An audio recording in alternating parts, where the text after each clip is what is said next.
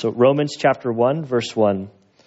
Paul, a bondservant of Christ Jesus, called as an apostle, set apart for the gospel of God, which he promised beforehand through his prophets in the Holy Scriptures, concerning his Son, who was born of a descendant of David according to the flesh, who was declared the Son of God with power by the resurrection from the dead, according to the Spirit of holiness, Jesus Christ our Lord, through whom we have received grace and apostleship to bring about the obedience of faith among all the Gentiles for his name's sake, among whom you also are the called of Jesus Christ. To all who are beloved of God in Rome, called as saints, grace to you and peace from God our Father and the Lord Jesus Christ. First, I thank my God through Jesus Christ for you all, because your faith is being proclaimed throughout the whole world. For God, whom I serve in my spirit and in the preaching of the gospel of his Son, is my witness as to how unceasingly I make mention of you, always in my prayers, making request, if perhaps now, at last, by the will of God, I may succeed in coming to you.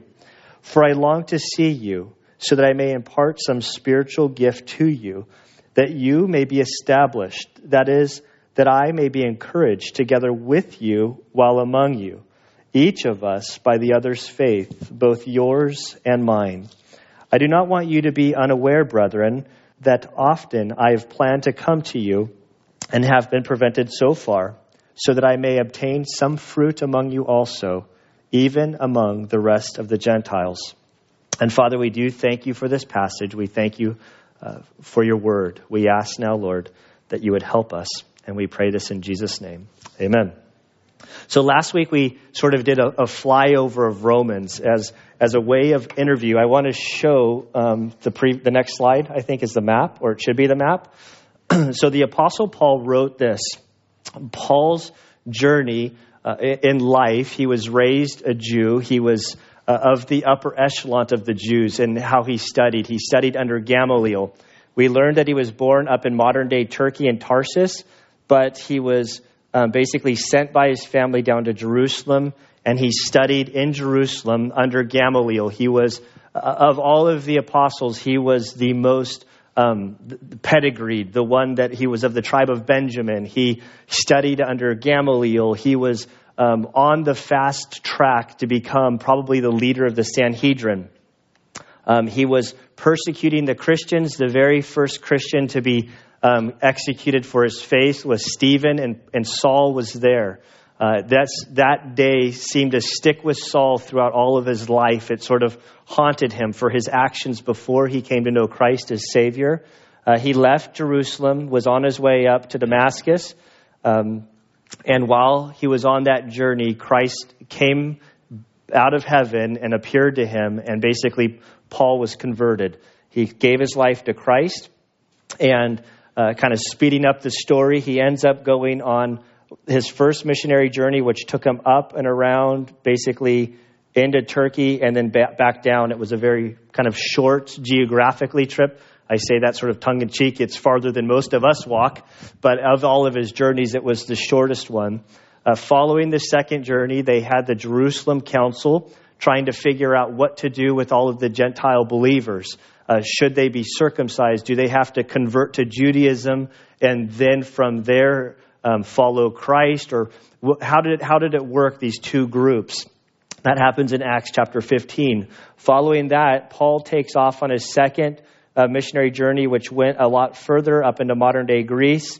He hits Corinth, which was a major city. It was where all of the ships would pass through. They'd have to, or maybe not ships, maybe more boats. They had to pick them up and carry them over a 4-mile isthmus of land. There's now a canal there. He spends a year and a half there, basically reaching out, discipling people. He meets Aquila and Priscilla, two Romans who had basically come from Rome, and they were basically kicked out of Rome, and they were there for a while. He meets him there. He finishes up his missionary journey, and then he goes off on his third missionary journey, And as he does his third missionary journey, the purpose of the third missionary journey was essentially to raise funds to help the believers that were left in Jerusalem. They were having a crisis, and so he needed to raise money. On his way back around, he stops in Corinth. He stops there for 3 months, and while he's there in this town, he stays at a man's house named Gaius. At Gaius's house, he had his stenographer or secretary. I'm forgetting the guy's name. Back in Romans 16, it's going to bug me. It starts with a T. It's like Tertius or Tertius, verse 22. So there, 3 of these guys were there. Paul's articulating what he once said in Romans, and Tertius writes it down for Paul.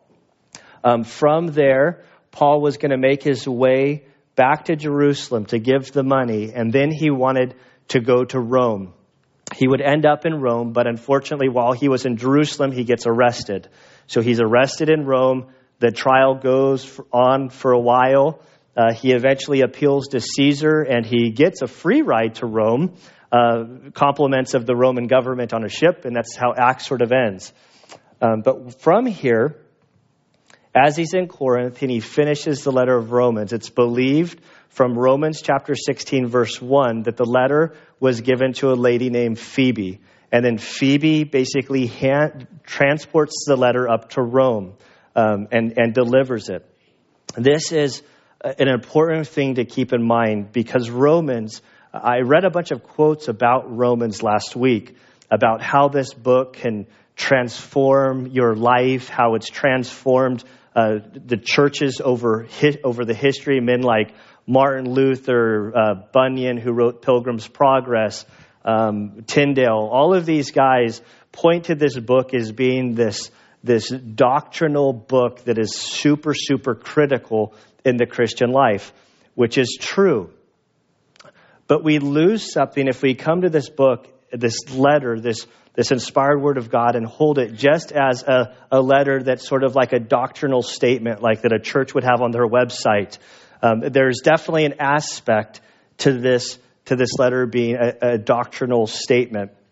But on the other side, this is Paul the Apostle in relationship with people as he's in Corinth, heading back to Jerusalem. He's got this vision that he wants to get to Spain. He's heard about these believers in Rome, that their faith, we're going to see, has been going out throughout the whole world.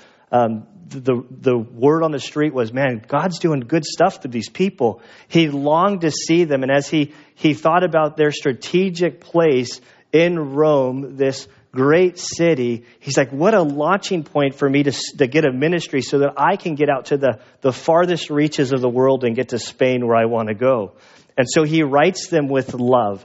I've been reading through Romans through the week. If you guys have started a Bible program, that's great. You can read through the year. But if you want to read through Romans on a weekly basis, you'll see it in a different way as you read it over and over and over again. It helps you to keep the big picture as we get sort of lost in the minutia of the letter. But one of the things that stood out to me this week reading it, Romans has some difficult stuff. Some of it's difficult to understand. There's some other stuff that cuts against a culture and things that we think are politically correct and acceptable. I'm reading through this, and I don't want to get lost in all the drama, but I don't know all of the details. But I do know that there's a pastor who's not doing the Giglio or whatever that was supposed to do the presidential prayer, but because he handled an issue from Romans 20 years ago, it's all up in arms and he's basically had to step down. This book is going to challenge us. And I love that in chapter 15, verse 15, as Paul's like sort of concluding his letter, he writes to them, he says, but I've written to you very boldly to you on some points to remind you again because of the grace that was given to me. And so this is not just a doctrinal letter. There's a whole lot of doctrine, but it's written from a man who very much loves these believers. He wants to establish them. So we have to keep all of this in mind as we're reading. We'll be transformed when we go through this letter And we come to it with the attitude of like, Lord, you've written it. Would you speak to me through this? It applies to me and to my life. So as with that introduction, verse 1. Verses 1 through 7 are one long sentence in the English and in the Greek. It's hard to read that whole thing in one breath. You can get lost in it. Paul writes with a lot of parenthetical statements. He starts going, and then he has this thought from something he said, and so then he unpacks that one thought. Then he comes back around to what he started with. So to make the first 7 verses as simple as possible to us, if we remove the parenthetical statement, this is what it says: Paul, to all who are beloved in God in Rome. That's what he's saying. This is how they started letters during that time. You first say who's writing, who's it going to. So we learned that it's Paul. Verses 2 through 6 are essentially a parenthetical statement. But Paul, as he opens up with his name, he addresses himself. This is the most exhaustive introduction that he gives out of all of his letters. He identifies himself with 3 terms. He first says, a bondservant of Christ Jesus. A bond slave is literally how it reads. This is a term that would have been highly derogatory for most of the recipients. Rome was a town or a city that of the 1 million people, half of them were either slaves or were recently freed slaves. For the Greeks to identify yourself with being a slave was something that nobody wanted to do. Slave trading back then, literally humans would be lined up on a slab of rock, bless you, and they would be naked, and people that wanted to purchase these humans as a commodity would basically examine them, bid on them. They would purchase them, and then they would own them like a piece of property for the rest of that person's life. And so to identify yourself as a slave is not something that anybody would want to do. And yet Paul, the thing that he identifies himself is as a bond slave of Christ Jesus, that he has submitted himself to the Lord Christ, that the Christ is indeed the Lord of his life, and he by choice has submitted himself. Just reading that phrase, it's convicting to me. I long to submit my life to Christ in a way that I could probably say, Lord, I'm your bond slave. Like, I want to live my life in a way that's obedient to him. But so often my flesh rebels, and I don't do the things that I want to do. But he says, I'm a bond servant of Christ, a bond slave, called as an apostle, a sent one. Apostle was often used during this era. There's a couple different ways you can use this word. As an envoy, if a Caesar needed to get a message somewhere, he would send apostles out to send the message. An apostle, capital A, which Paul was one, was part of the early church. Those who saw Jesus' ministry, those were called by Jesus to testify firsthand. We see that Paul was a special apostle that was handpicked by Jesus on the road to Damascus to reach the people, the Gentile people, for Christ. He identifies himself as an apostle. And then he says, thirdly, that he was set apart for the gospel of God. This word set apart is a word where we get the word horizon from, or sort of like a circular boundary. There were times in the Navy going across certain oceans where if you got to the highest point and you looked all the way around, all you saw was ocean, 360 degrees, like a big circle. And Paul basically says, I was set apart. Like, it's almost like this picture that he was pulled from one circle of his life, placed into another circle of his life. But really that pulling happened before he was born. We can go back to the previous slide. Over in Galatians, if you'll turn with me to Galatians chapter 1, just really quickly. Galatians is often referred to as a mini Romans. I believe it was one of Paul's earliest letters that he wrote. And in verse 15 of Galatians chapter 1, Paul writes this: But when God, who had set me apart even from my mother's womb and called me through his grace, was pleased to reveal his Son in me, that I might preach him among the Gentiles. Then he goes over his journey. But what the point I want to make here, as we go back to Romans, that this set apart, Paul views his life, that even in his mother's womb, God had set him apart specifically for this ministry that he was doing. I get emails every now and again from this, where we sent Ladybug when I went to Mongolia. Ladybug is my dog, for those of you that don't know. Grace named our dog. And so we have a black lab called Ladybug. And Ladybug went to this hunting school. And so I'm on this hunting school's email list. And so they often are sending out emails for dogs that they have available for sale. And they're ridiculously priced. These are dogs that are like sent to be, like dogs looking for people trapped in avalanches. And so they often send out these letters. And this week they sent out one of this pup who was one of their litter that before it was born, it was sold to a ski, not instructor, but ski guys, a paramedic on the ski slope, ski patrol.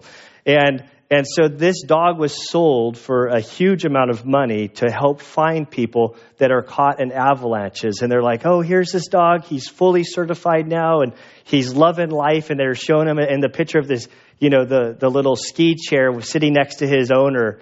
And I'm looking at that going, man, that dog was set apart for that job before he was even born. Like that they had bought the dog just on the promise that these two dogs would have a litter. And they were set apart. Paul viewed his life like that. He thought he was on this whole course of doing what he was doing within Judaism. But God had this plan, and he was set apart for the ministry that he gave his life to. I recently, 2 years ago or so, had this same sort of feeling. I kind of was like, oh, man, like that. I didn't like it so much. But I serve as a chaplain for the Escondido SWAT team. And after a few months, I remember leaving the range and pulling out of there and having this overwhelming feeling like God was saying to me, Gunnar, you were only a SEAL to prepare you for this ministry. You were not a SEAL for any of that other stuff. I'm like, oh, come on, Lord. Like, that was kind of cool. He's like, nope, it was only to prepare you. You're set apart, and I'm using you in this capacity. And I assure you that God has set apart each one of you for something specific, that I can't answer that question. But we're each like snowflakes, each individual, and God has called each one of us to serve him in some capacity. And Paul says, I've been set apart for the gospel of God, the good news.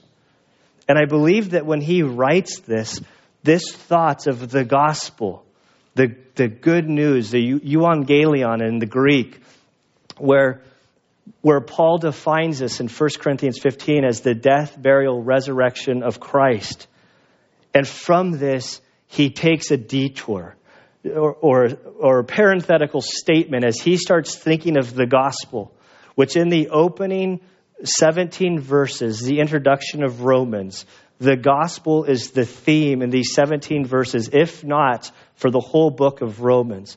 We read the gospel in verse 1, the gospel of God. If we skip down to verse 9, we see, for God whom I serve in my spirit in the preaching of the gospel of his Son is my witness as to how unceasingly I mention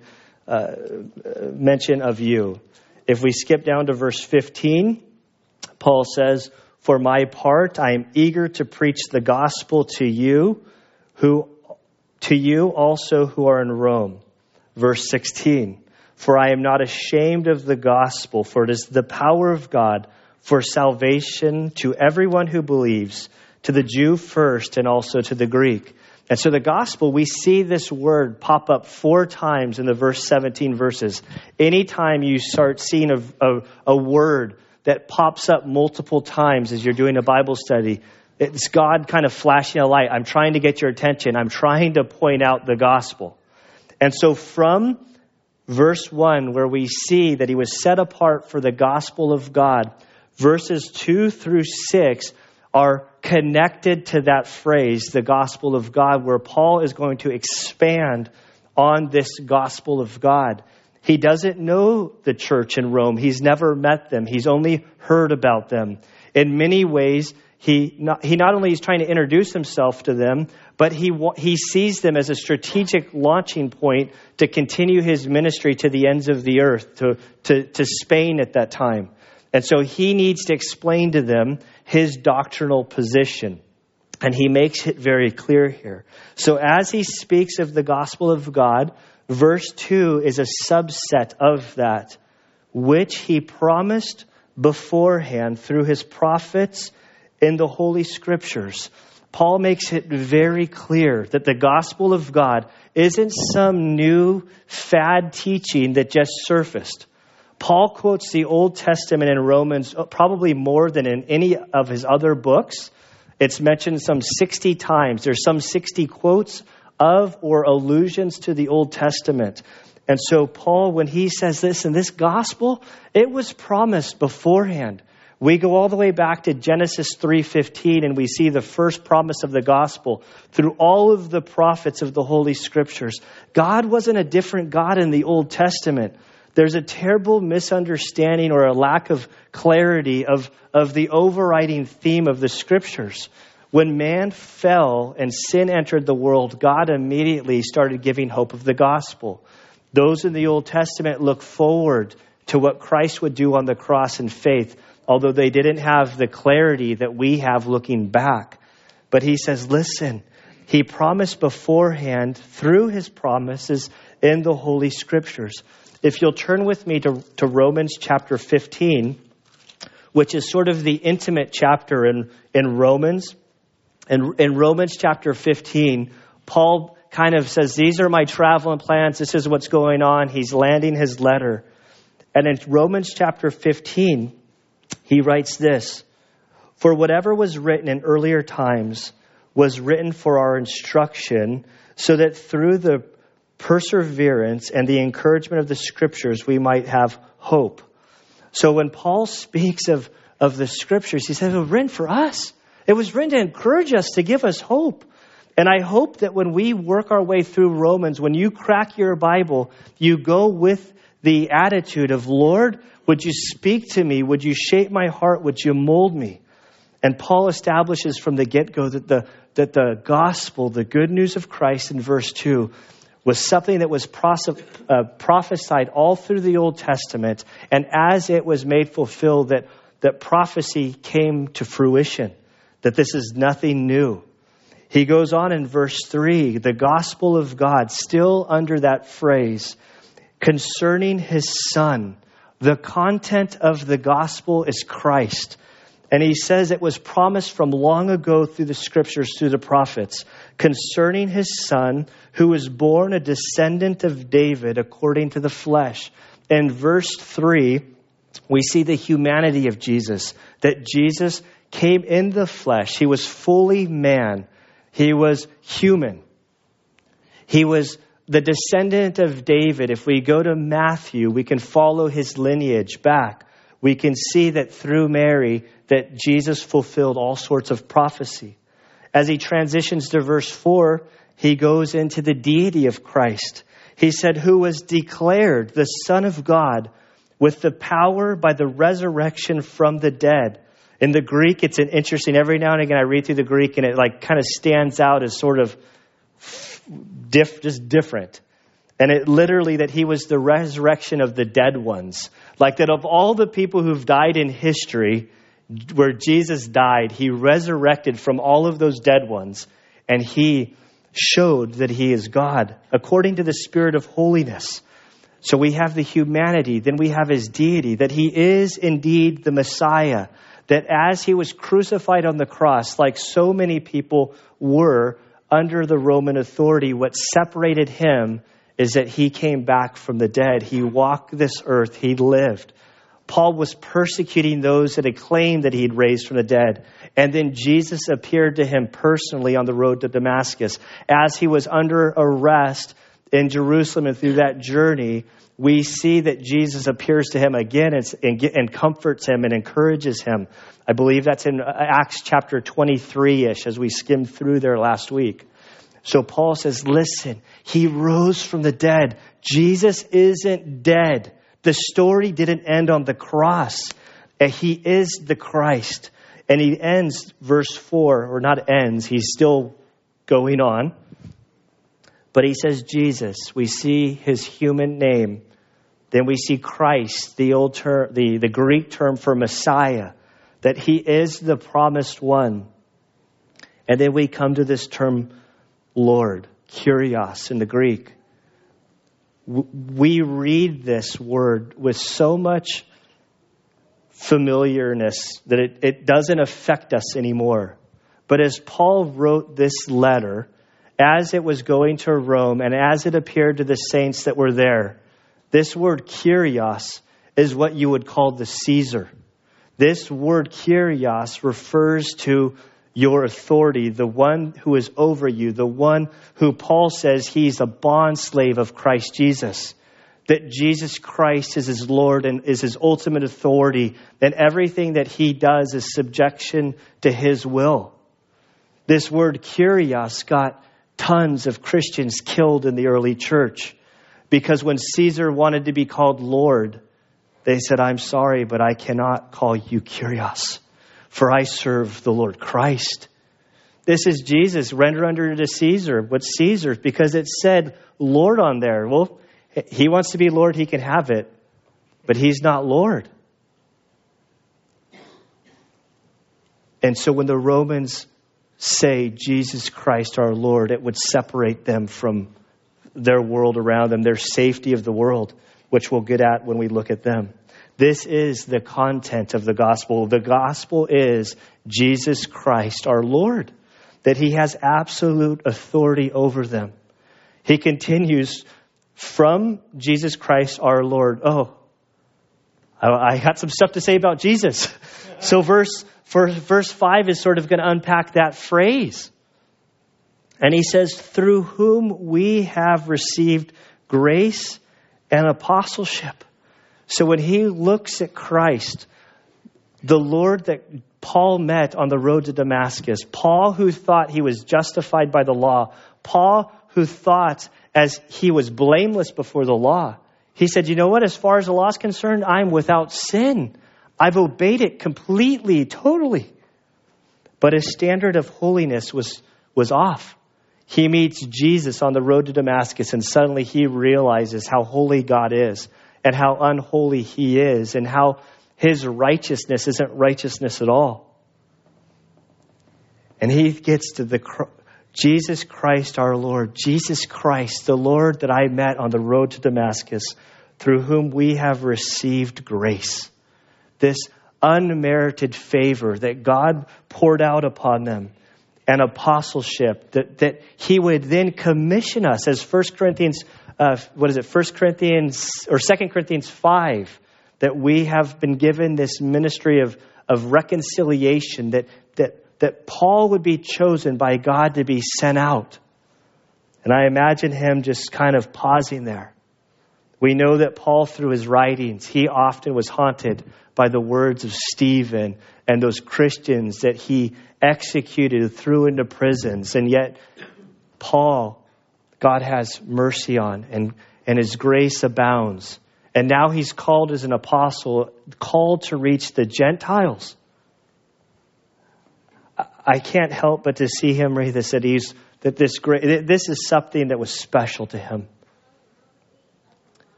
To bring about the obedience of faith among the Gentiles for his name's sake. The gospel isn't just about getting fire insurance out of that you're safe from going to hell. A lot of us come to faith and say, well, I don't want to go to hell, so I'll believe in Jesus.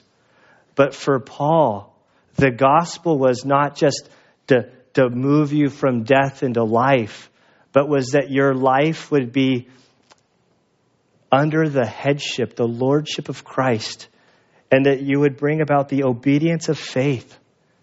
He says to bring about the obedience of faith among the Gentiles for his namesake, for his glory. That that the Gentiles would then understand who God is and live for him, and that God's name would be glorified through him, by him. And he says, among whom you also are the called of Jesus Christ. To all who are beloved. Now he goes back to his original thought. He got off on all of that stuff about the gospel, about Jesus. But as he describes himself, Paul, to all who are beloved in Rome, called as saints. When I read saints, my Catholic upbringing has so distorted my understanding. Not now, of course. But to me, when I read saint, it meant, I forget exactly the details, but you have to be dead by such amount of time. Then you have to have a number of miracles that are accredited to you. And so saint is something that's like, well, very few people achieve sainthood. But then when you come to the Bible, we're told that if you believe in Christ, you're a saint. It almost makes me chuckle to think of, you guys could call me Saint Gunnar, and I could call you Saint Rick, and, Saint Joshua, and Saint Fran. We'll throw female just to be evened out here. But the idea that you're set apart, you're holy, that God has called you for something.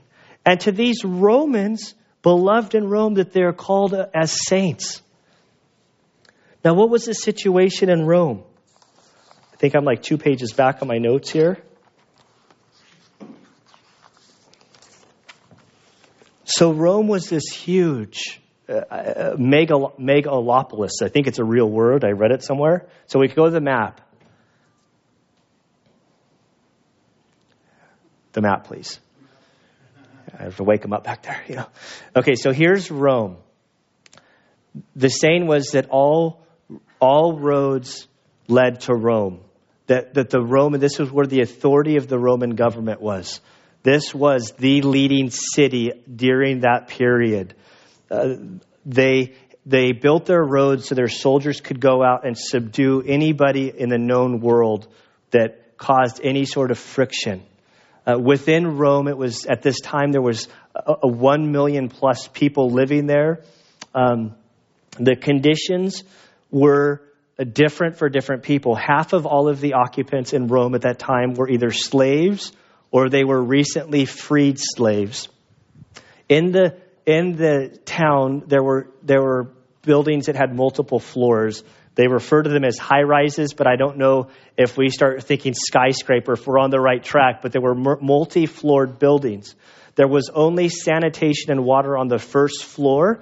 And so if you lived above the first floor, the conditions were rough. There were multiple ethnic groups. The communities within Rome were sort of self-governing. They almost became a government to themselves.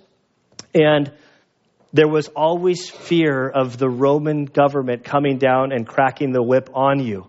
And so if you were in a certain group, there was always tension. They were always on the verge of rioting because they couldn't get enough food and the resources that they needed to live.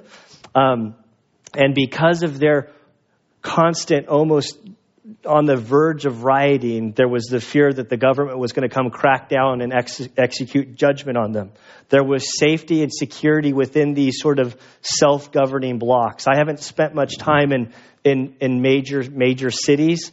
San Diego is a major city, but it's not like New York City or Chicago where you have like Little Italy and Little China and different groups where there's pockets of people. And so for those that were in Rome that became believers, they would be kicked out of their little community. There would be great fear. There would be persecution. They would be kicked out of their family and their community.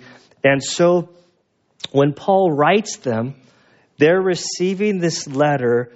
And I think that they get to verse 7, to all who are beloved of God in Rome. Paul says, you know what? I'm writing to you, those in Rome who have come under the lordship of Christ. Those of you, there's a special little pocket of people whom God loves, to begin encouraging them. To think that in the midst of this huge city, there were these people living there, and Paul writes to encourage them. I think for us, the same thing could apply, that within Valley Center, within San Diego, that there's a group of people that God cares for. Not that he doesn't care for all people, but for us, that he's called us to be his witnesses, to be those chosen people living for him. And he offers to them this grace and peace.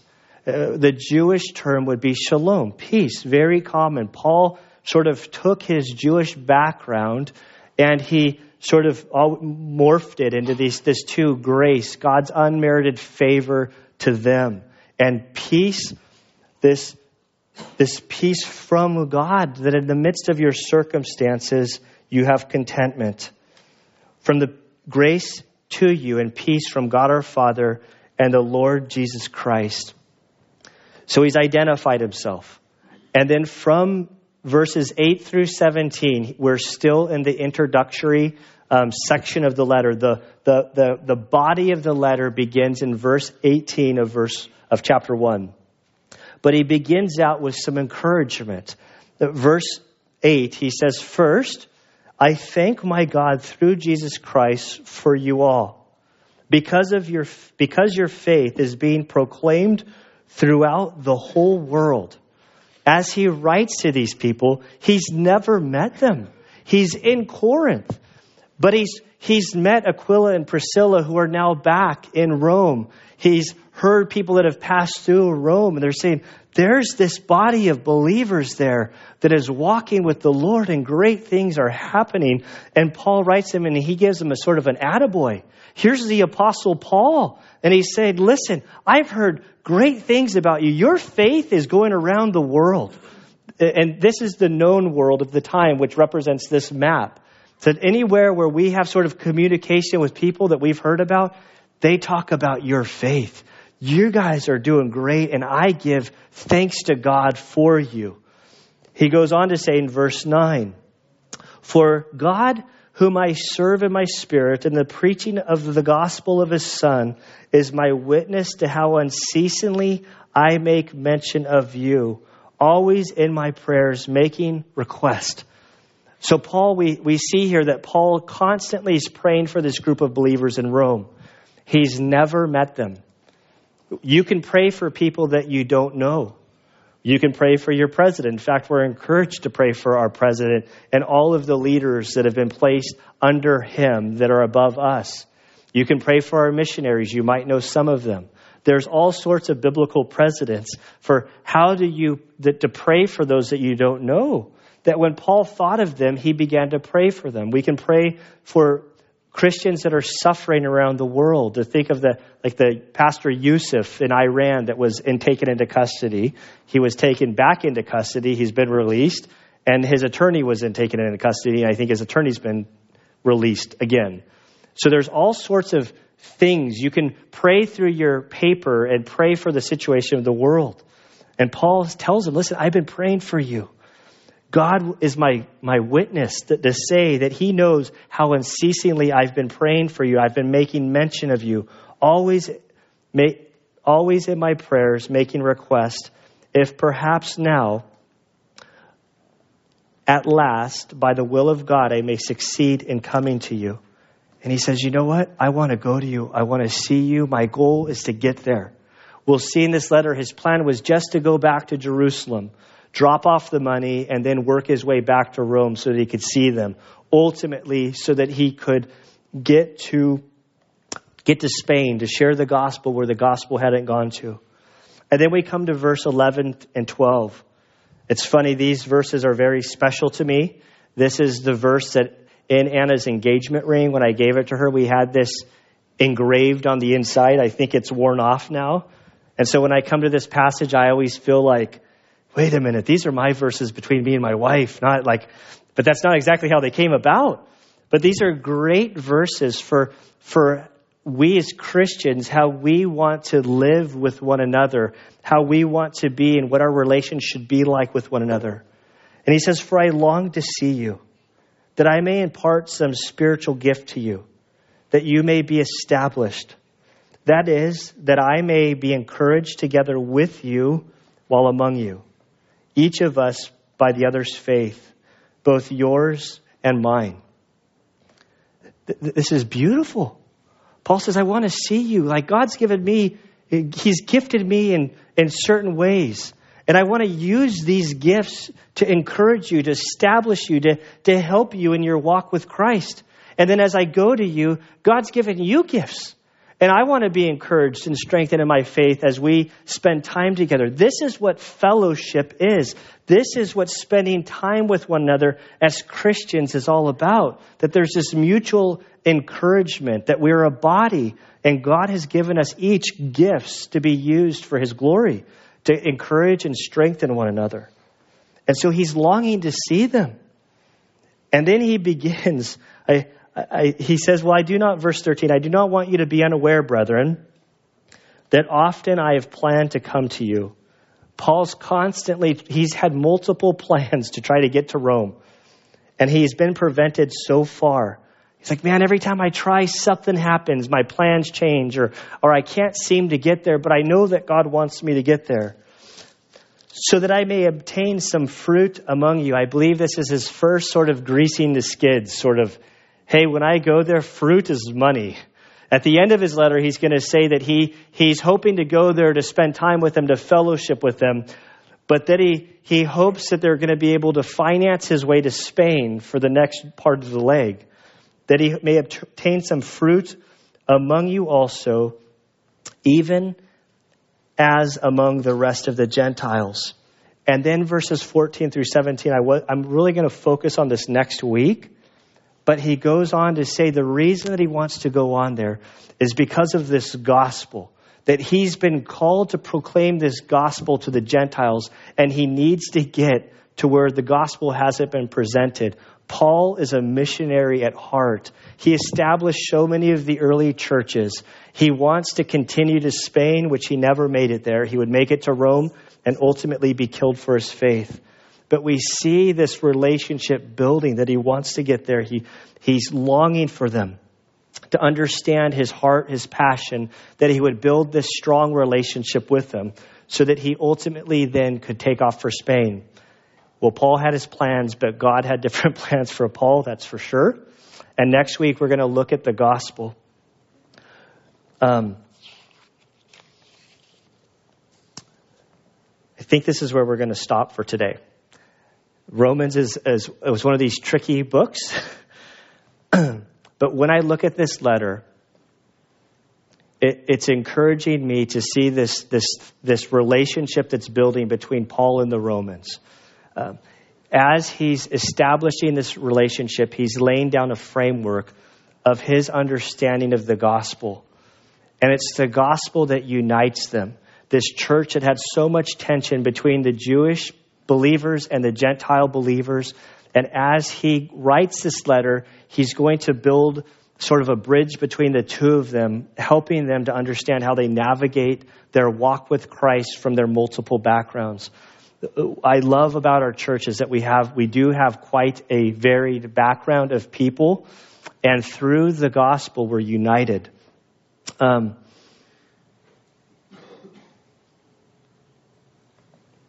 think we're going to close in prayer. I'll just stop before I get going into next week. Father, we do thank you and praise you for your word. Lord, as we look at Part's heart in this letter, we thank you, Lord, how you used him to pen this great letter. Lord, that you inspired him to give clarity on the gospel. Lord, we thank you that you transformed this man, that you took him from the path that he was on, and that you set him apart for this work of sharing the gospel. And Father, as Paul was set apart, Lord, we come before you, acknowledging that each one of us, Lord, has been set apart for you, for something. Lord, I pray that you would help each of us to have clarity, Lord. Lord, as we grow in our relationship with you, as we come to know you more intimately, Father, we pray that you would help us to see, Lord, what it is that you've called us to do. Lord, whether we're students or parents, Lord, we pray that you would help us to live our lives in a way that we submit ourselves to you and to your authority. Father, we thank you for this letter of Paul and the Romans. Lord, we pray that you would continue to speak through it, Lord. We love you, Father, and we pray this in Christ's good name. Amen.